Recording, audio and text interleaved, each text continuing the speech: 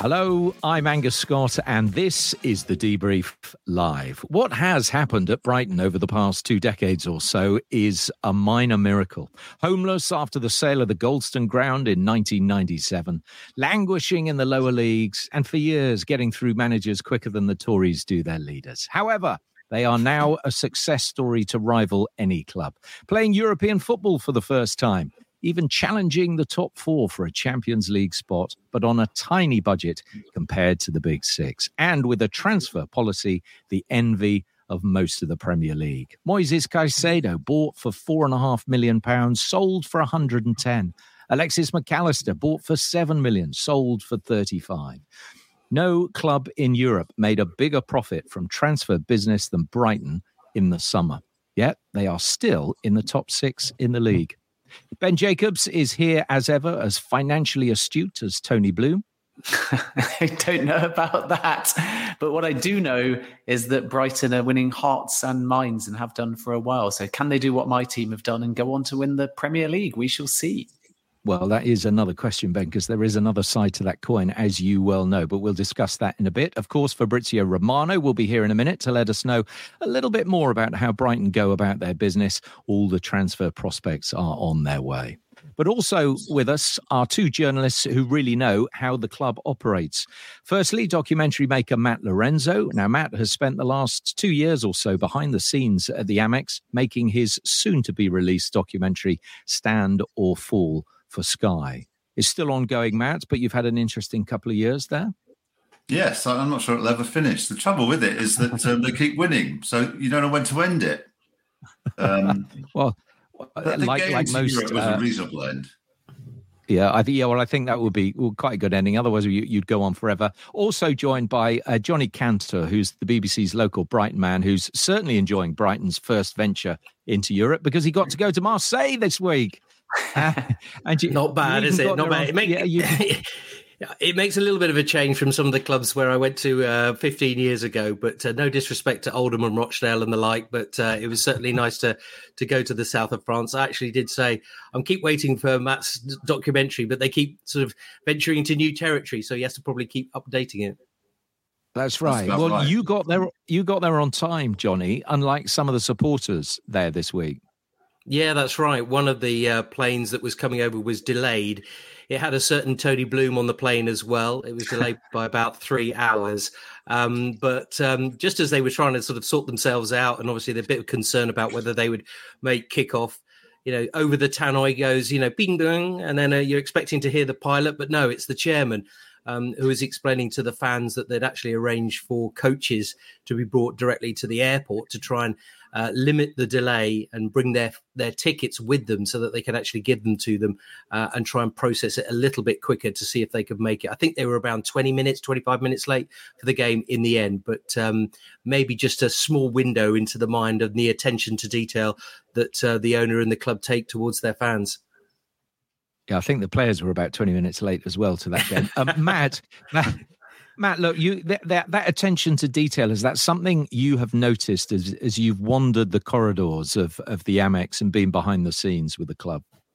Yes, so they're professional is the right word. They're a really professionally run outfit, but not to the at the expense of just good humour and warmth. I mean, Johnny, you know far better than I, but from the top down, the bottom up, everybody there is really approachable, and you get quite a warm feeling when you go to Brighton.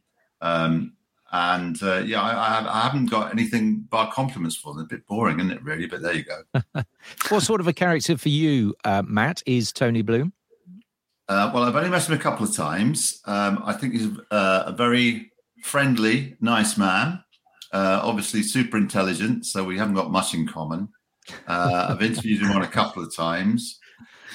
He's quite guarded about his business life. I would be if I was making that much money. He's obviously got some sort of secret that he doesn't wish to share with the likes of me.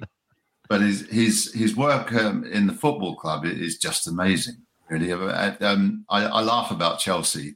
They keep giving him all this money for his players. Why don't they just buy him? That would turn the club round instantaneously. Looking at what you see every day, every week, Johnny, that attention to detail, that's the different way of doing things that Tony Bloom works? Yes, I think so. I think we must remember always that he's a fan, and he supported the club since he was probably 7, 8 years old. And that means that he has slightly different connection to the club than maybe some owners, particularly in the Premier League at the moment. And that shines through. But also, I think he's very loyal. I think, he likes that kindness, that warmth that Matt was talking about. But also he's got a business brain as well. So I think that balance is the perfect balance really for running it as a business, but also those links to the community that they have, whether it be his investment into women's football, into disability football, lots of different areas within the city as well. So he's never, ever forgotten his roots. Of course, his grandfather was a board director in the times of Mike Bamber a long time ago, this sort of crazy, sort of flamboyant character who ran the club when they were last in the top flight. So there's that link as well. And I think that never goes away. You never, ever see, you always see that. But I mean, I've been in fans forums that I do each year with him. And he's brilliant. He answers any question you ask him, but also he acts upon it as well. If someone brings up a topic, I won't remember one year I went to ask him and say, thank you very much for your time. And he said, just hold on a second. I've just got to sort something that came up there. He immediately wants to improve things, always looking to better the club, always looking to get the right people in place. But also I would say that he empowers people as well. He gives people an opportunity to grow within a role. I mean, you look at the role that David Weir has now. I'm taking over from Dan Ashworth. I mean, that was, I think, potentially a huge blow for them when he went to Newcastle, but it's been seamless. David Weir has come in and it's as if really Dan Ashworth has never left. But what about Tony Bloom as sort of Mr. Algorithm, as it were? Just describe how forensic he is in his research for any sort of part of his business, and most specifically Brighton. Well, I mean, if it comes down to a player, I mean, in this weekend, we've just seen another two, already my phone's been going this morning, people saying, what about this Carlos Baliba and what about Simon Adingra? Where have they come from? Are they going to be the next Moises Caicedo? So I think he applies that. But obviously, he has a background with Star Lizard, his company that's based in North London, that looks at all that, incredible amount of very sophisticated data that he puts together, looks at loads of different types of models, has different researchers, contacts, and he uses them to put into the melting pot to find the best decision and make those decisions based on the best rationale, I assume, because he gets it right more often than he gets it wrong. So I think it's down to anything. I mean, it doesn't matter whether it's the use of plastic within the stadium or whether it's £100 million for a player and whether they should sell him. He just seems to have that clarity of exactly what he wants and what he thinks is best for the football club. Is there a sense, Matt? I mean, you've plotted their history all the way from rack and ruin to where they are now. Is there a sense that this is totally driven by Tony Bloom and his incredible brain and sophistication of the way he runs the club? And if it weren't for him, then Brighton wouldn't be where it is now. I think it's a point that Johnny would agree with, that it wasn't just Tony Bloom. Before he happened, there was Dick Knight, who got hold of the club at their lowest ebb, if you like, when they went to Hereford and only stayed in the Football League by virtue of a draw. And it was he that led the campaign from that point onwards to almost the building of the stadium, at which point Tony, who'd always been a supporter, stepped in, as you might do with 90 million quid, to help build the stadium. And as you might do if you put that amount of money and you take over as chairman. So I think the two of them deserve credit. But what Bloom has done since is just applied the science. It's quite remarkable what he's done. I asked him, did you have a vision? Do you have a vision? That was a dim question because he obviously does. And everything that runs through that football club has been analysed, planned, seen coming by Tony Bloom. It's quite remarkable what goes on inside that head. And, the credit lies with him. And it's not just him, it's the people he picks. We haven't mentioned Paul Barber yet, but he's a fundamental part of their success. And everybody along the way, and Johnny alluded to it just back then, David Weir comes in. How are they going to replace, their analytic man? How can they do this? Well, they just do, and they do it at that level. They do it on the playing side. They do it at managerial level. It's just incredible the way it all flows and it keeps going almost without hiccup. And I'll end in a minute. But when big teams like Chelsea ask, why can't we do this? Well, the reason they can't is they didn't start 15 years ago. And, the vision has been operated upon ever since. Ben, Matt is right in signalling out Paul Barber and how important he is to the operation as well. Yeah, and his relationship with Tony Bloom, and Paul Barber is one of the best in the business and is highly in demand, but has no real desire to leave Brighton. And I think that tells you everything. It's interesting comparing Brighton to Chelsea because obviously it is different models, and now Chelsea is a new model and Brighton is an established model with a very specific purpose. And what will be interesting in all of this, I think, Johnny, is what happens to the Brighton model with success, because we saw Leicester get success with a model, and in many ways, financially speaking, it was counterproductive because the success came so fast that everything else had to catch up. And they spent very fast and they went into a bit of financial difficulty. And ultimately now they've got relegated. With Chelsea, it's a little bit different because it's a serial winner mentality from Abramovich into a multi-club model. So I think Paul Barber, for me, is the individual that's the glue at the club because he keeps the model grounded. He makes sure it doesn't move too fast. He makes sure that the end goal is Europe, but not at the expense of any kind of ruin. And when I last spoke to Paul Barber, he made it very clear to me, Johnny, that the model wasn't going to change overnight just because Brighton had got European success. So I suppose that's my question to you. People, if they're Brighton fans, will want to keep seeing progress. How do you balance this Brighton model with the desire to succeed in the Premier League? And how important to that is Paul Barber? He is essential. And a lot of people thought that he probably would leave the club at some point, but he stayed maybe longer than people thought. And I think that is down to the relationship that he has with Tony Bloom. But what I would say as well is that they are very much look at a short, mid and long-term strategy. And Paul is very good at that. I think he foresees challenges. He knows when to make the right decision. And that's really, really important. So, but in terms of, a lot of the fans would say, we have to decide what we want to be as a club. But when I did an interview with Tony a few weeks back, he said there are no ceilings at this football club. He very much feels that, but he would never jeopardize the club.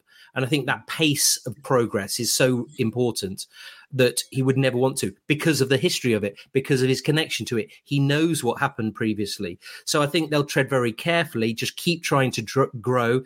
He said a few years back, I want to establish ourselves as a top 10 club. He wanted a mission statement. He wanted a target. Then once we've established ourselves as a top 10 club, then we want to get into Europe. And just those constant small steps, building. But it's always, they're realistic. They know it's going to be very, very difficult to challenge clubs that have revenues far beyond their means.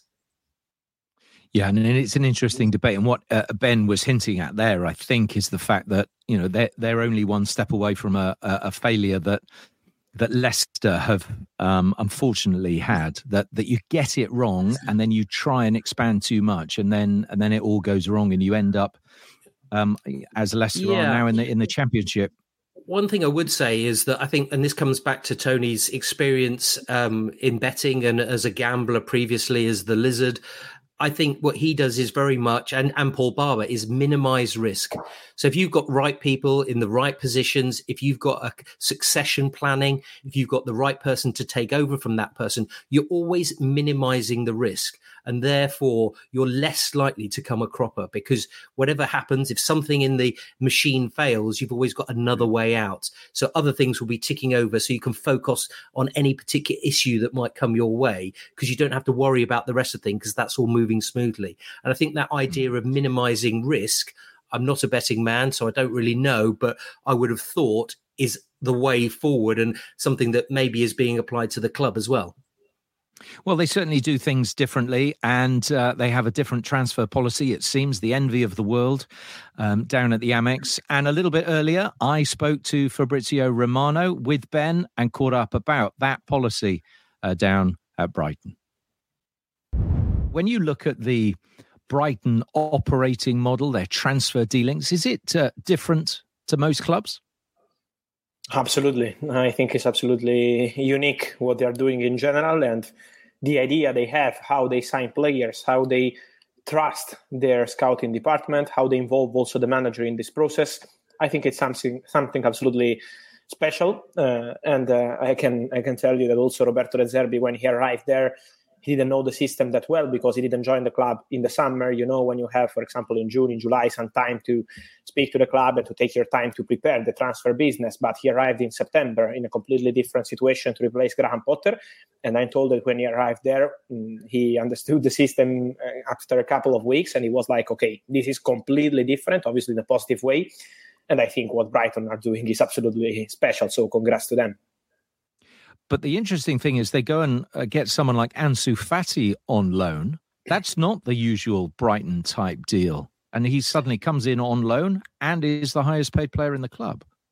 Yeah, this is something surprising, but I think it's also true that Brighton are now entering probably another moment of their history. They're playing European football. They're going the next stage of their growth. And so I think it's also normal to bring in this kind of players because it's important to send also a message to the world market. To sign the number 10 of Barcelona is something really special to Brighton and something that is going to change their history in terms of transfer market, in terms of attracting also other players in the future. So I think it was a very clear message also from Roberto De Zerbi. De Zerbi loves to work with, obviously, young players, quality players. You can find many hidden gems around the world as they're doing. But sometimes, if you want to play at the highest level in the best competitions, you also need someone who knows very well the game in terms of pressure, top clubs, and also feeling free to follow the manager's ideas. In that case, Roberto De Zerbi made the difference. Roberto De Zerbi really wanted Ansu Fati, and he was pushing for that deal to happen. Okay, you talk about those younger players. Evan Ferguson is one of those. New deal for him, but is there a release clause in that deal? No, at the moment I don't have confirmation on that one. Then we know that Brighton are very good at hiding things in terms of transfer negotiations, but at the moment they're not confirming any clause. Also because, honestly, I think they're very quiet and relaxed on the Evan Ferguson situation because they know that obviously many top clubs around the world and especially in England are keeping an eye on that boy, but at the same time they want to give him the right time to make right things, to make the right process at Brighton. So they're not in a rush at all to sell the player. And I'm not sure that it's going to happen next summer. It really depends on the value of the player. But after extending his contract, the plan at Brighton is to keep the player at least for one more season. So it's not going to be easy at all for the top clubs to arrive there, pay and sign Evan Ferguson. Fabrizio, let's move on to Manchester United. Scott McTominay scored an astonishing brace in injury time as Manchester United beat Brentford at the weekend. Does that put him in the shop window in January, or is there a chance that he could stay at Manchester United? I think it could stay. Honestly, I think the situation is going to be exactly the same it was in the summer. In the summer, Man United, when they had the first meeting with Erik ten Hag to discuss the summer transfer window, they were very clear in making some kind of list of players who had to leave the club on permanent transfer and players who were maybe available on the market only in case they received important proposals. Otherwise, they were very happy to keep players at the club. And Scott McTominay was in that list. So it was like, okay, if we receive an important proposal, we could discuss and let Scott leave. Otherwise, we would be prepared to keep the player at the club and he will be an important player in the rotation. And when they received the £30 million proposal from West Ham at the end of July, beginning of August, it was not enough to convince Manchester United. So it's very clear that they are not going to sell for that amount. And also when Fulham arrived in the final hours of the transfer window to replace Joe Palhinha, in that case was Scott McTominay who said, no, I want to stay at Man United and I want to fight for my place. So at the moment, they're very happy with Scott, obviously on the pitch. That praise was important. But I can guarantee that Man United and the coaching staff are very happy with his attitude also in every single training session. McTominay is super professional, super serious, never complaining when he's not playing. Obviously, he wants to play as all the players in the world, but he's never complaining, never creating any issues. And so I think for Man United, it will be really clear. If they receive a very important proposal, they could be open to letting him go. Otherwise, they're very happy to continue with him, at least till the end of the season. And the Jadon Sancho situation still hasn't improved, and seemingly no apology privately or publicly has been given by the player to Erik ten Hag. So it's looking likely that Sancho might leave in January. Where could he go? We've heard rumours this morning of Juventus. Roma have been linked. A Dortmund return has been discussed. Al Ittifaq made an inquiry towards the end of the summer window, but Sancho didn't want to go. What are you hearing?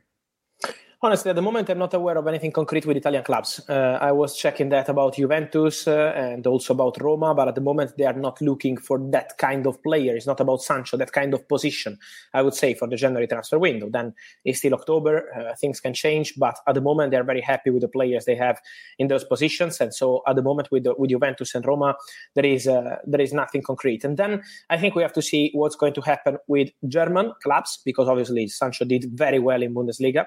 And so let's see if Borussia Dortmund will decide internally to return on this deal, to try and negotiate with Man United. At the moment, nothing has been decided by Borussia Dortmund. I think it will take some time. It's going to be important for them to understand in which European competition they will be, wishing them to be in a European competition, of course, in the second part of the season. And then maybe some other German club could be interested, and English clubs, of course, because there could be an opportunity maybe for a loan deal.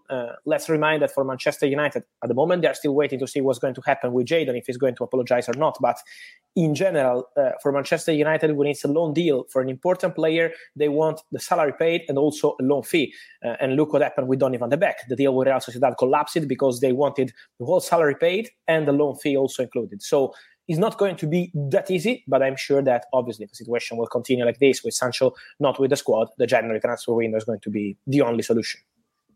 What about Conor Gallagher? An uncertain future at Chelsea, despite him having captained the side this season? Yeah, I think it's more than that. Is just a player trying to do his best in a strange situation, because obviously over the summer transfer window there were many possibilities with West Ham, with Tottenham. It was never that advanced. It never reached the advanced stages like, okay, he's going to leave. But it was negotiated and it was discussed. So obviously Gallagher knows that very well. But at the same time, he really loves Chelsea. He's very happy at Chelsea. He wants to fight for his place there. So I think it remains an open situation. We have to see what's going to happen in the next 2-3 months. How's going to be the impact of the player on the pitch, because his contract expires in summer 25. And for Chelsea, the message is very clear. It's exactly what they did with Mason Mount. So they want contracts to be extended. Otherwise, they are prepared to sell players. So the contract extension is going to be a topic for sure for Conor Gallagher. But again, this is something to be decided, I think, in the next 2-3 months. Is going to be really important to see what kind of impact Conor will have on the squad. Now, even though the window's shut, Fabrizio, you're still breaking exclusives, of course, and congratulations on a big one a couple of days ago. Jared Bowen signing a new 7-year deal at West Ham. Give us the details. Yeah, it's an important one. I think it's a very important one because for West Ham, was not an easy negotiation. Bowen is wanted by many clubs, not in terms of official bids, so was never something advanced, but many top clubs started to discuss his name internally, to send some scouts around to keep an eye on him in a close view, because he's doing very well at West Ham. And for them was crucial to extend that contract. So the negotiation was tough, but let me say that Jared Bowen was really, really convinced about the project. So he's 100% convinced that West Ham are going to another stage of their process to go back to on the top. And for sure, the negotiation was a bit long because it took weeks to make it happen. But at the end, it was successful for West Ham. Also, crucial what the new director is doing there, Tim Staten, pushing for all the best players to stay at the club and then going to find players like Mohamed Kudus, who could be top players in the future. So I think this is absolutely part of their project. And these kind of extensions are like new signings, in my opinion. In modern football, it's really complicated for these clubs to extend contracts. And so congratulations to West Ham, because this is really like signing a top player. Well, congratulations, then we should probably say, to Newcastle for keeping Bruno Guimaraes. But he does have a release clause also in his contract. Is that right? Yeah, the clause is there, 100% confirmed. It's a clause for £100 million. So that's going to be the fee required to sign Bruno Guimaraes in the future.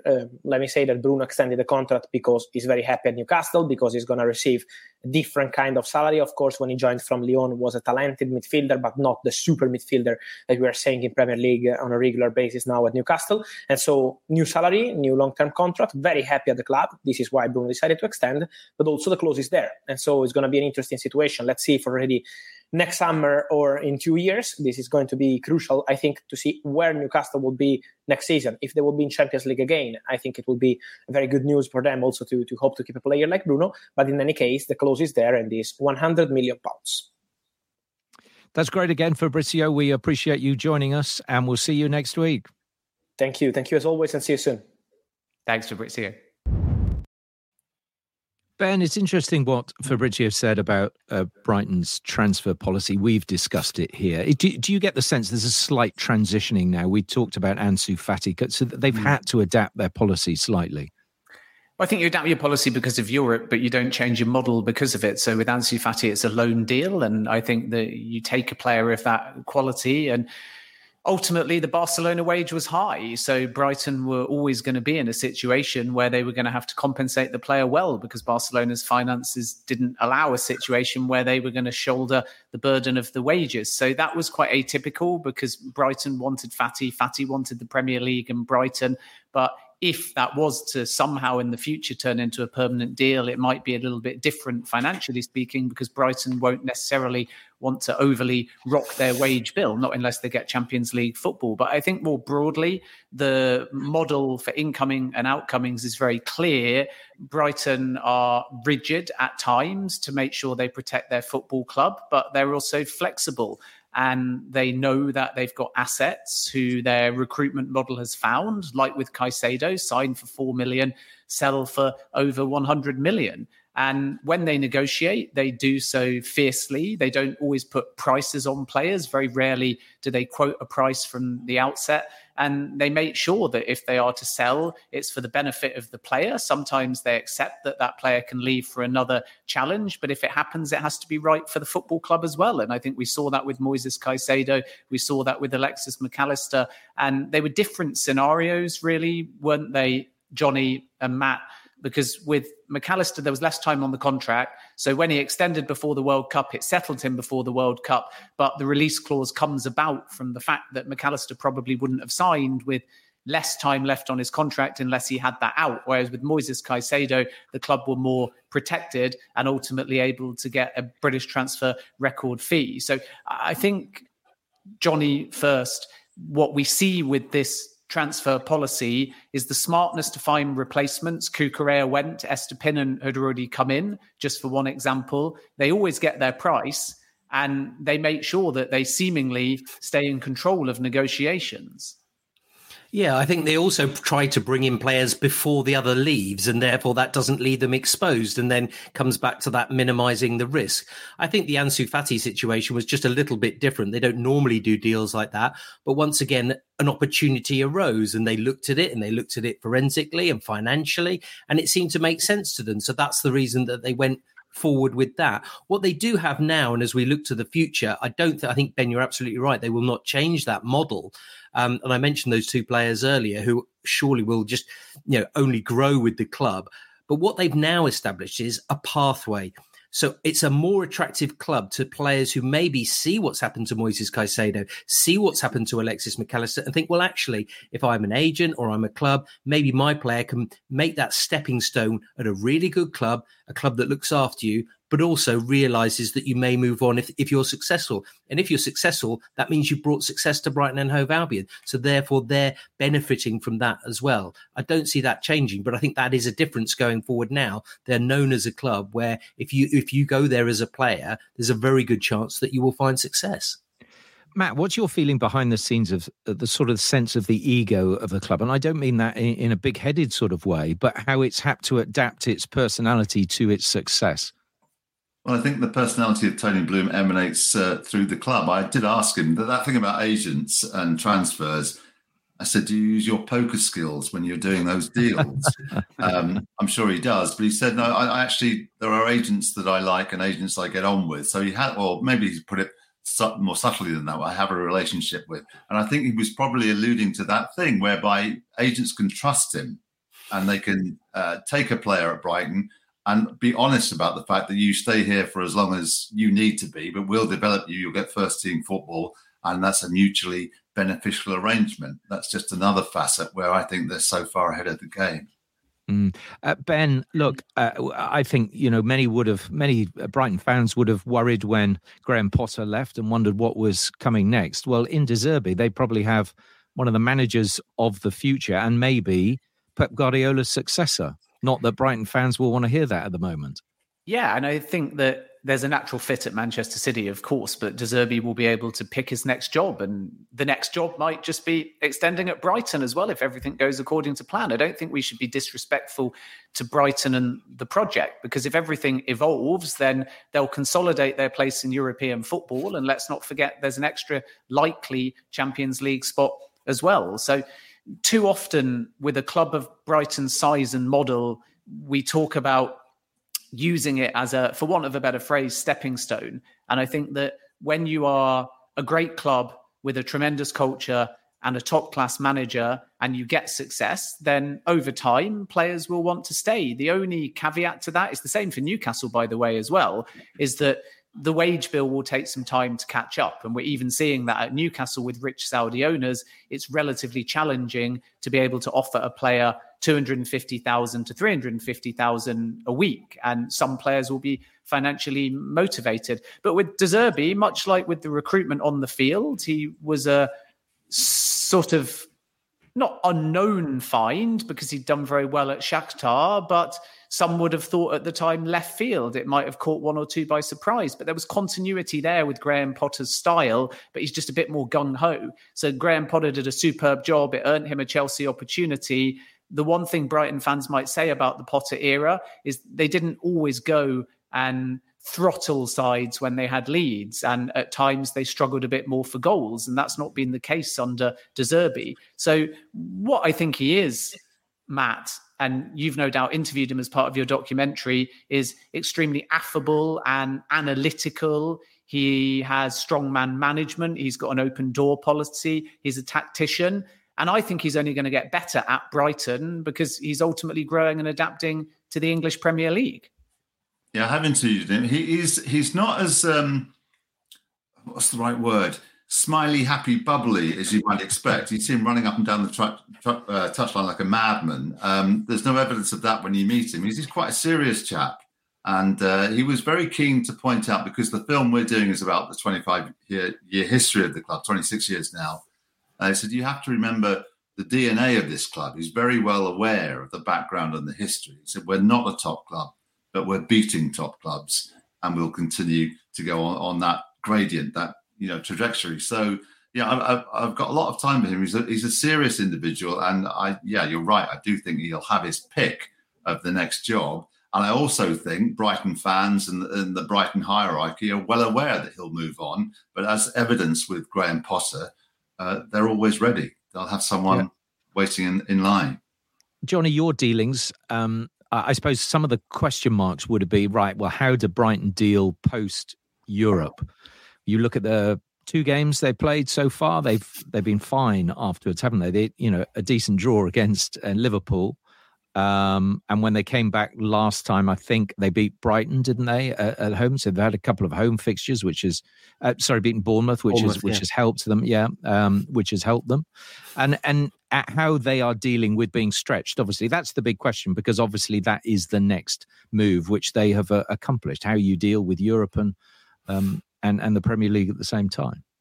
Yeah, and I think, as Ben alluded to earlier, Roberto has started to learn a bit more about the philosophy of the club as time has gone by, but also he's incredibly good at giving opportunities to young players. He always says to me, it doesn't matter whether you're, Carlos Baliba or Adam Lallana, it's not about age, it's about quality. And he wants to give opportunities to them. And I think he was quick to say after the defeat to Aston Villa about Moises, but he was quick to say today is, I'm very lucky to have these players, and that Tony Bloom has got these players in for me. I'm lucky that he has recruited these people. So he appreciates that as well. So I think he'll give people opportunities. I think they are quite a resilient group.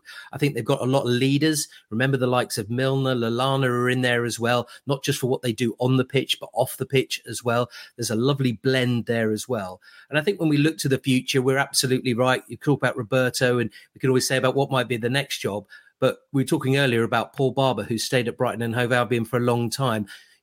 Don't discount the fact that Roberto De Zerbi may actually really enjoy working with Paul Barber, with Tony Bloom and the football club and its culture, and may stay a little bit longer than people maybe imagine. What's your feeling then as we wrap up, gents, of where Brighton will end this season? Johnny, I suppose to you first, because You're with them day in, day out, more or less. Where do you think that they will finish this season? I think, again, top 10 is what they want. They know that it'll be difficult to equal or better 6th place, which is their highest ever in the top flight ever. So that is something. But I also think Roberto De Zerbi wants to win something. Whether it's the Europa League, whether it's the FA Cup, obviously they're out of the League Cup, but he is hugely ambitious. He wants to win things. And so does Tony Bloom as well. It's that moment. I mean, I'll never forget, him swirling his scarf above his head when they got promoted to the Premier League. That enjoyment is still there as a fan, and he wants the fans to enjoy winning something. They've come very close. We all remember Manchester United, don't we? And that FA Cup final, but it's taking that next step and probably that next chapter in Matt's documentary that he's going to have to do once they've won something is probably there. And then maybe we'll get a smile out of Roberto then, as long as he's had his coffee and his cigarette. Yeah. For you, Matt, look, you started this as a sort of a 25-year history of the club. You've probably had to adapt and change as the success has come along during that time.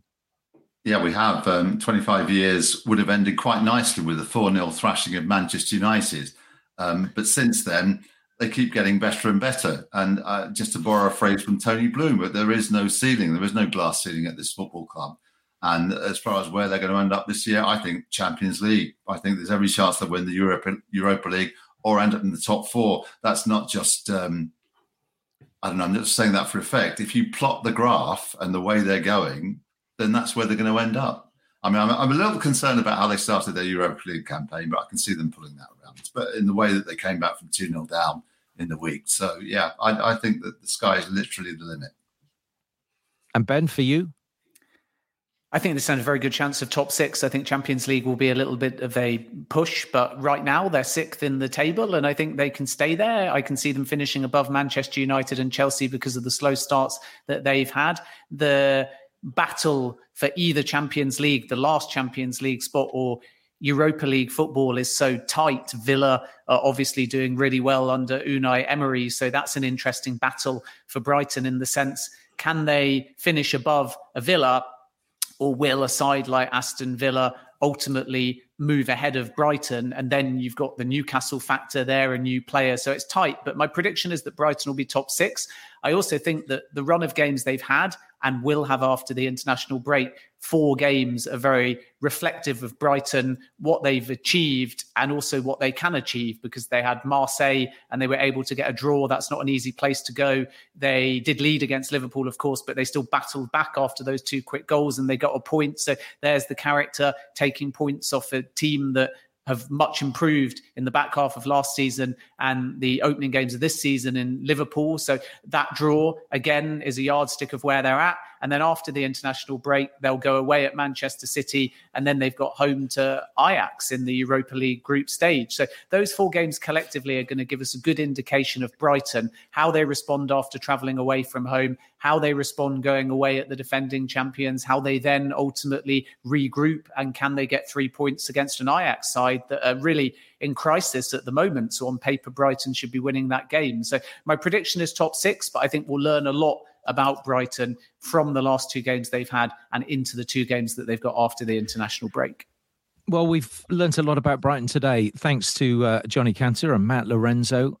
Thanks for your company, gents. It's been great to have you on board and the background chat around the Amex. And Matt, when will we ever see the documentary? Can you say stop achieving and just be mid-table, and then I can finally get this bloody documentary out? I think I finished the edit yesterday morning. I got to get approval from other parties. I think I finished it yesterday morning, so you can look at late November. Excellent. Well, we look forward to seeing that. And maybe if there's a follow-up, that maybe you do the next 25 years, because it might be even better. Well, I pitched for that already. Of course you did. It was a 2-part contract. Anyway, lovely to have your company. Thank you both very much indeed. And also my thanks to Fabrizio Romano. Fab is with us every single week. Ben, we'll be back again next week. I think Man City will be our topic of conversation then. It will indeed, and we'll be previewing that game against Brighton. Absolutely. So, it all fits in perfectly. Thank you for listening. We'll be back with your next debrief next week.